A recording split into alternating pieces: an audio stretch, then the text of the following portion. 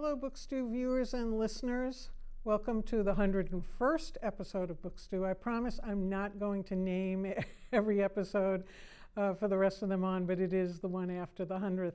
And I'm so excited to have in the studio with me, not on Skype, not on Zoom, author Rachel Barenbaum. Welcome, Rachel. Hello, Eileen. Thank you so much for having me. It's great to meet you. And one of the reasons you're here today is because you live in Brookline, so you could just kind of tootle over instead of having to Zoom and Skype.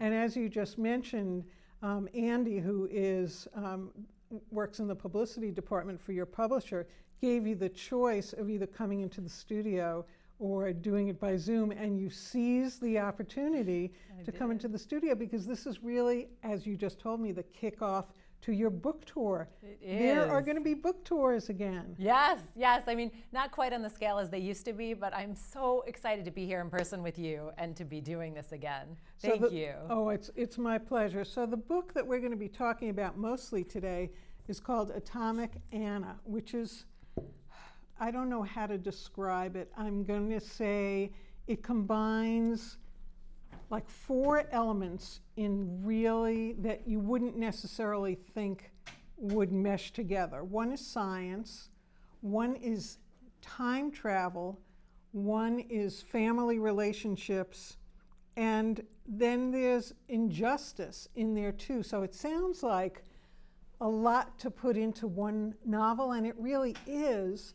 But, and I was saying to Rachel when we were just chatting now that I see science and literature as two different things, because science people are math nerds and, you know, they're preoccupied with facts, and literature people are all like, you know, in the meadow, running through the meadow, thinking of poetry and stuff. So tell me, please, how you came about as a person who obviously loves both. It's true. I do love both. I think that really a lot of science starts with ideas and in philosophy. And I studied philosophy in college. I am that philosophy nerd, if you will. But you know, if you look back on Einstein's theories, they start as an idea, right? This dream, and then he translates them into equations so that other people can also understand them. But you can also put them into words. And so I think that that's really how I see the root of it. You can have the same idea, and then you can put that into either equations or into a story. And I put it into the story side, right? Whereas so others go the other way. Einstein is almost like a side character in this book, or Einstein's theories. Was there an intersection between Einstein and philosophy at all? Yes. I mean, relativity really, and this idea that time is relative, right, all started with Einstein and his philosophical ideas, trying to figure out what is time. And so actually I go very deeply into this in my first book, A Bend in the Stars, and I look into what is time. And you think, well, we actually talked about this in one of my very first philosophy classes. Well, it's an invented notion. There's no such thing as being somewhere at 1:30 on a Thursday afternoon if you're on the moon, if you are the moon, right? This is something we've all agreed on.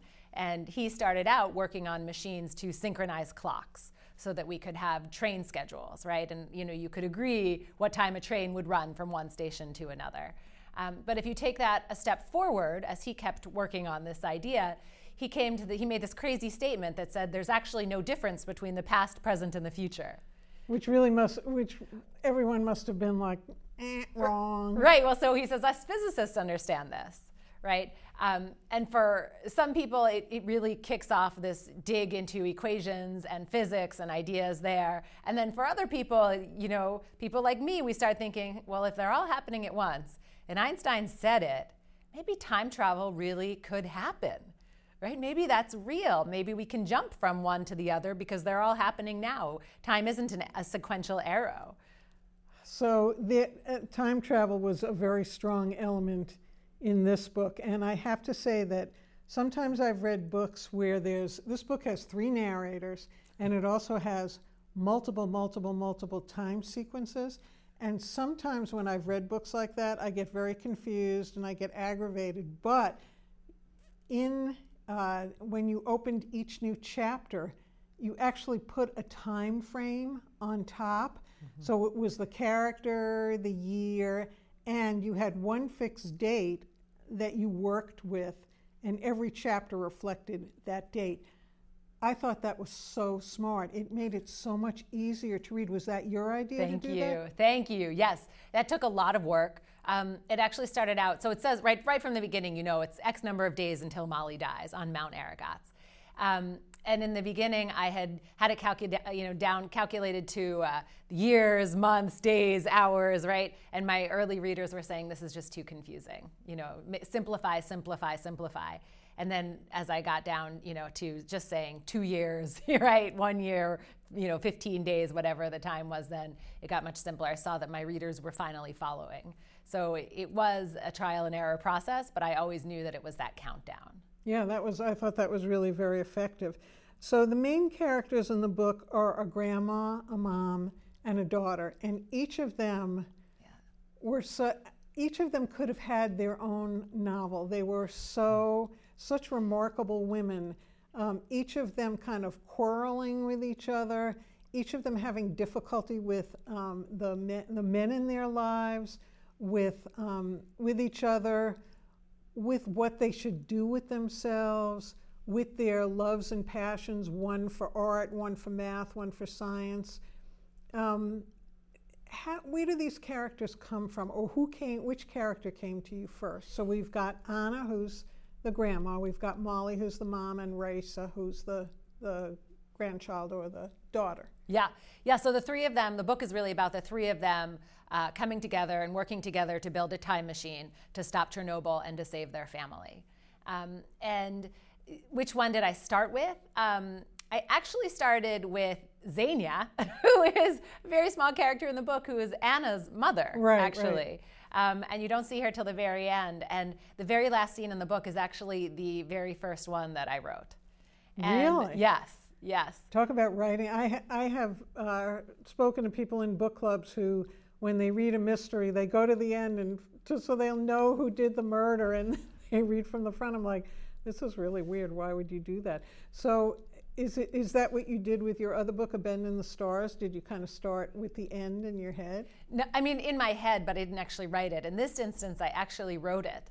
And the more I dug into Anna, the more I realized that this was the book that I wanted to write. But I didn't just want to write about her, because no family is a singular person, or no person is singular without their family.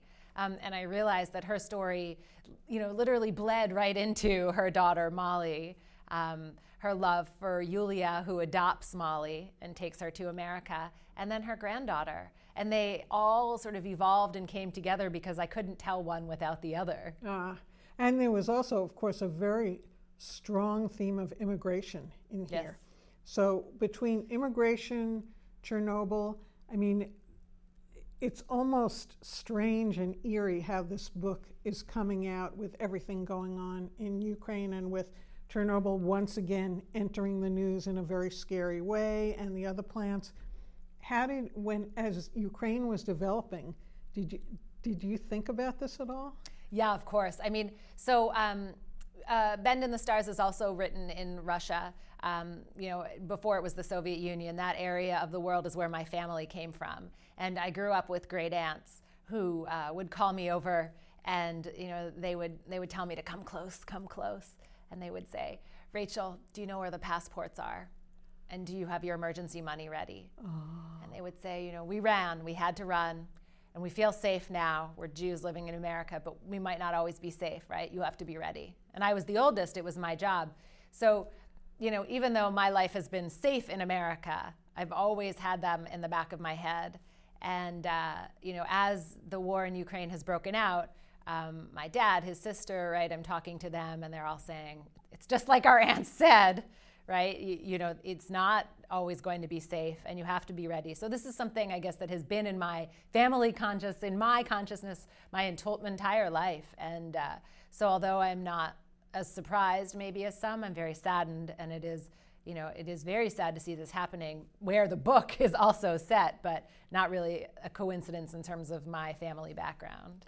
So did you have to do a lot of, since Chernobyl is a real, almost a character in the book, did you have to do a lot of research on Chernobyl in order to, because Anna is, I don't want to reveal too much, but Anna is instrumental in the development of the Chernobyl plant. Yeah. So I love that you're trying to hold some of the book back, and I'm probably the big mouth who talks too much. But I mean, we learned very early on that Anna is the chief engineer and the one who designed the plant. And so she is right there when it melts down. And I think I start the book there because the moment that Chernobyl melted down was a huge moment in my childhood. I remember it very well. I was only 9 years old, but that was the moment that I realized an accident wasn't just, skinning your knee or poking your eye out or hurting my brother or sister, right? An accident on the scale of a grown-up accident would kill thousands, maybe millions, and it was horrific. And so that had always been in my head the entire time I was growing up. I was thinking the scale of the world, right? That is the moment in my childhood that I realized the scale of the world, the fear of what can really happen with progress and science. So I'd been tracking it for a long time, and then at the 30th anniversary, around 2016, lots of photos started coming out of Chernobyl now, and Pripyat, which is the closed city next to Chernobyl where the workers lived. And I saw this picture of a pool that, it had bricks crumbling. It looked, like a ghost pool. And yet I could hear children laughing. I could imagine the people who were swimming in there who wanted to be Olympians. The old ladies swimming, like my great aunts, right, going back and forth. And there's the huge timer clock right on the wall. Then, if you're doing laps, you might notice because you have to go on the 30 or every 5 seconds a swimmer go, right? One of those huge clocks, it stopped. And I just thought, it's a ghost town. I have to write about this. So was that, when you said I had to write about this, was that your first thought about this book? So A Bend in the Stars, your first novel, was very, very successful, dealt with time travel like this one does. When did you start thinking about a second novel? Well, so when Bend in the Stars was being edited, you have the funny thing about writing is you have this, hurry, hurry, hurry, get your draft in. And then a year. Right, and then you have 3 months until your editor is going to send you something back. And so that's when I really started writing these other characters. And, these ideas started rolling through my head of what I had to write about. So I wanted to bring up, as I was researching you, I found some similarities that we have between us. I used to live in Brookline. You live in Brookline. We're both Jewish. And you also have a podcast called Debut Spotlight. Yes. You're only up to episode 83, though. I'm up to episode 101, so I'm a little ahead of you there. Amazing. So how did that happen? Because I'm trying to imagine talking to authors and writing a book at the same time and not like having them bleed into each other. Yeah, I mean, I don't really have that problem. What I get from talking to other authors is an energy and an excitement about writing. And so I'm never worried about ideas blending. I just sort of like to suck that energy from them, right? And learn from them. How do you write? How do you get published? What do you do? And when the pandemic started and everything was shutting down and I couldn't go to book launches anymore, I wasn't seeing authors, I was just sitting there and I thought, I need that energy. I need to talk to new authors. And so I started writing to, publicists and publishers and saying, could I have some copies of books to take a look and see if I could, start interviewing your authors. And then it rolled together and I hooked up with Jenna Blum and Caroline Levitt at Mighty Blaze, and I started Debut Spotlight. So it was great. So had you had experience at anything like that, at interviewing people, and were you immediately comfortable doing it? It's not, jumping into a podcast after never having done anything like that, did you do any acting or anything like that? No, I think I just like to talk. But you have to be able to listen too, especially when you're the one doing the interview. Yeah, I really love books, and I really love authors and stories and ideas, and so it's very natural for me to sit down and talk to somebody about their book. Just like we're having this amazing conversation. But I'm not a writer. Though I also saw another similarity we have is that we both write book reviews. Yes. I write one every week for the local newspaper, and I also maintain my book inventory on librarything.com so that I don't read the same book twice. Which do you like better, doing the podcast or writing reviews?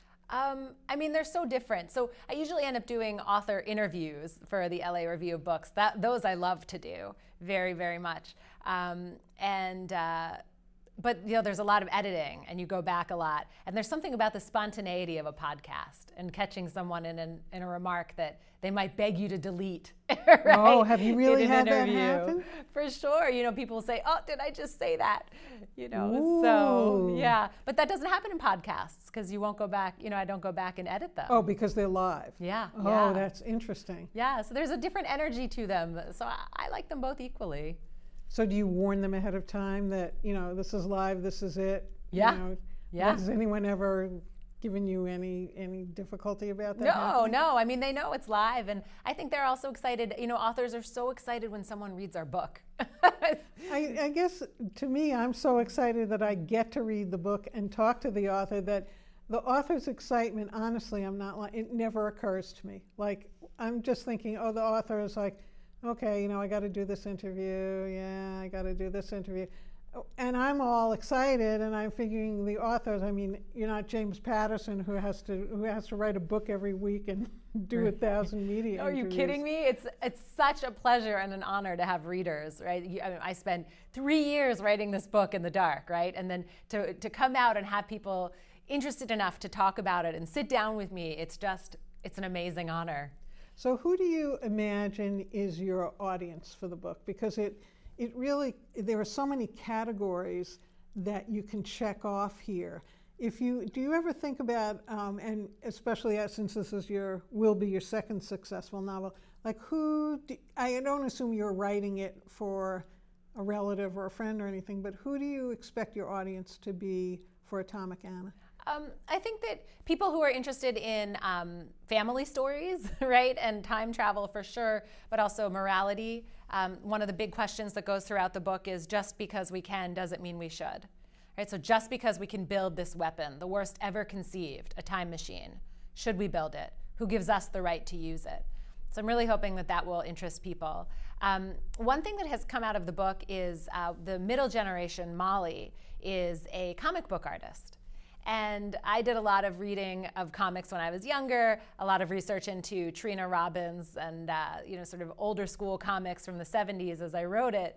And that comic book audience is actually sort of bubbling up underneath this book. It's really exciting, and I have some comic book artists that I've been in touch with through the Visible Women Project from Kelly Sue DeConnick and some others. It's been amazing because I actually have people drawing now my characters and the comic book that I describe in the book. So they're going to come out soon. I'm going to be putting them up on social media and publishing them, and it's amazing. I was going to mention that as yet another commonality between us because I love Trina Robbins. Oh, you do? I mean, I'm one of those old school 70s readers of the East Village Other, and I love. So you knew comics. it because it's in the book. As soon as I came across her name, I'm like, oh my God, Trina Robbins! I haven't thought of her in such a long time. Mm-hmm. I have a collection of comics from back in the day, and I think one of them is hers. The idea of feminist comics was so dramatic and seemed so important at the time. And now it's shifted from comics more to graphic novels, which I also love. But she's one of the pioneers. I was so excited when you had her name. I'm so thrilled. I actually got to send her an early copy of the book. No way. Yes, oh yes. My God. And she wrote back to me, and she said she loved it. She said it was so good, and it was exciting to see her name back in there, and it was. I don't one even of the want best to think days. about how old she is. Does she still draw comics and stuff? I think so. I mean, she's definitely still speaking out and trying to get more women involved and women in comics published. So maybe I'll have to reach out to her publicist and see. Yeah, see I mean, if I she's a can total have her inspiration, and I'm so glad you knew her as you read the book. I was so excited. So I also wanted to. I'm going to bring up a couple of quotes that I thought would kick off some good conversation. This one is, her parents read Life magazine as a set of instructions on what Americans were supposed to think and do. That must have been, I think that was true for everybody, but for immigrants it must have been like a Bible, and I never thought of it that way. Yeah, Yeah, I mean, I think that, I definitely had family members also who would read it and say, no, we have to have this brand of soda, right? And this television. And you see the book opens and they're actually using, an issue of Life to build a bomb shelter in their basement. Oh yeah, that's right. Yeah, to, sadly, right, again, the parallel to what's happening in other parts of the world, they're saying we could have, nuclear weapons raining down on us in Philadelphia and we need to be safe. And Life magazine says this is how we do it. And then, now when you think about it, that era and Duck and Cover, which was my era, where you go hide under the desk and put your arms over your head because that's really going to save you. That kind of went quiet, and people made fun of people with bomb shelters. And I remember there was a Rod Serling story, I don't know if it ever, I think it was on Twilight Zone, of the one family on the block who built a bomb shelter. And then there's actually a nuclear accident, and all the neighbors who had been making fun of the father try to get into the bomb shelter, which the father has closed off so that no radiation gets in. It was a great ironic story. So now we've got preppers. Yep. But I don't know if preppers are building bomb shelters. I think they're more like mobile, like they're packing their cars with these specific go bags, which may have come from people in San Francisco who are supposed to have a go bag ready in case there's an earthquake. Right. But I mean, it's like if you ever needed proof that what goes around comes around, this is it again. Yeah. But when you walk around, sometimes you see those old signs for fallout shelter. But not very often anymore. They used to be on like every school. Yeah. I point them out sometimes to my kids, right? Because for them, it's ancient history. What's that still doing there? And we don't even notice them, but they're still there. Yeah, well, and for the people of Mariupol, it was a good thing they're there. And for people in Ukraine, it's a good thing they're there. Though, of course, in a way, I think it's given the Russians a chance to say, oh, here's a target, which is just crazy, but okay. This I really liked. You said, science was a means of communication. Experiments were a language. Just like the Life magazine comment, I've never thought of that. Can you explain that a little bit? How did that come? Is that a thought you've had for a long time and an understanding you've had for a long time? Yeah, I mean, I think that, back to what we were saying in the very beginning, different people might have the same idea, but how do you express it, right? So I think I also talk about how for Molly, right, so we all see this desk, right? And how are we going to describe it? Well, we could give it a set of equations, right? Or we could give it a location, coordinates. If you're an artist, you could see the contrast of light and dark. You could define the light waves coming at it, right? You could come for, well, what is a desk if you're a philosopher, right? What does it mean to be in this room? I mean, there's so many ways of thinking about this desk. And I just love thinking about all the different ways that people's heads work. I'm so interested in that. And so that's what I really wanted to get at in the book. I think so that when you say it that way, it wouldn't only be science. It would be, you could say, literature was a means of communication, short stories were a language, or something like that. So that fits really well. So the last quote that I love, that kind of kicks off really the whole book, and could be probably in every book, is, everything in our family is complicated. Yes. This happens to be a more complicated family than most, so much because of immigration. But also you have Anna, who is a scientist, you have Molly, who's an artist, and you have Raisa, who is a mathematician. And to have a family with such outstanding women in it, and Raisa, you see her from when she was a little kid.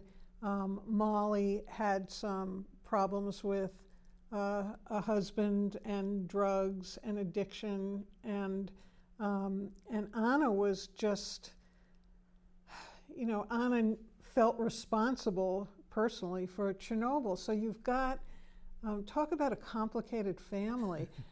The men in the family are, I'm not going to say peripheral because they all are important characters, but none of them speak. So nothing is from their perspective. It's only from the women's perspective. Was that deliberate? I mean, I know you're not going to usually have 6 perspectives, but. No, absolutely deliberate. I mean, I love to read books about strong women and women, turning stereotypes up on their heads. And there are lots of books, I think, where you could have, 3 men as the main characters who are brilliant in a family. There's lots of books with 3 men as the main Exactly. characters. And so I want to read about the women, so that's what I write about. And I really want people to recognize also that women can be these brilliant scientists and mathematicians and complicated, and that everybody has a messy life somehow, right? We all have secrets. But, the dealing with the messiness in this book is just so redemptive. I mean, it shows that there is life beyond even what you think is there is a good life beyond what you think could be the most horrible messes in the entire world. Yeah. One person that I spoke to a lot in researching this book was a woman who had come through addiction herself. And she really made me realize that she had hit this point, this bottom that I couldn't even imagine. And yet I know her as someone who has come up and, has an amazing career, a life, right? A house, a husband, this super life, it looks like, all shiny and sparkly. But when you dig underneath, and she opened up to me and told me about hitting that bottom, I thought that is so amazing and remarkable. And that I wanted to capture that because it's so interesting, the strength that it takes to pull up from out of that. And I really wanted to share that and explore that in the book. I think you did a fantastic job with it, especially since you didn't particularly demonize Victor, who was really the source of the drug addiction. Molly seemed to be the type of person who might be susceptible to falling into that anyway. In between, she's brought to the United States by people who aren't her parents, her mother. She has no contact with her mother. All that trauma makes for an understandable propensity towards addiction. But I thought you handled it really well. You didn't sugarcoat it, but you made it something that seemed very real, and especially Molly's way of preventing herself from falling back in, just reminding herself that it was just another hour she had to get through. It was another 2 hours she had to get through. I thought that was very, very effective. So anyone you spoke to who helped you with this, my compliments to them. I think you and they did a great job. Thank you. It was very hard to write, those sections. So I'm afraid our time is up, but already. I know it's only a half hour, but I have to tell you how much I loved this book, and it launches on around April 1st? April 5th. April 5th. So please, Bookstew viewers, listeners, the book will be out very soon, Atomic Anna by Rachel Barenbaum. Please get this book. There are so many levels to it, and it's hard for me to think of anyone who wouldn't really think it was a great read and very thought-provoking, but wonderful at the same time. So, Rachel, thank you so much for coming all the way out from Brookline. I just wish I had asked you to bring some Hamantaschen for Purim, which is a Jewish holiday, and I know there's some good bakeries in Brookline. We don't have any here, but maybe next time for the next book. Eileen, thank you so much for having me. This was such a pleasure. Oh, thanks again. So, Bookstew viewers and listeners, I'm glad you were able to join me and join Rachel, and please watch for her book. Have a good night.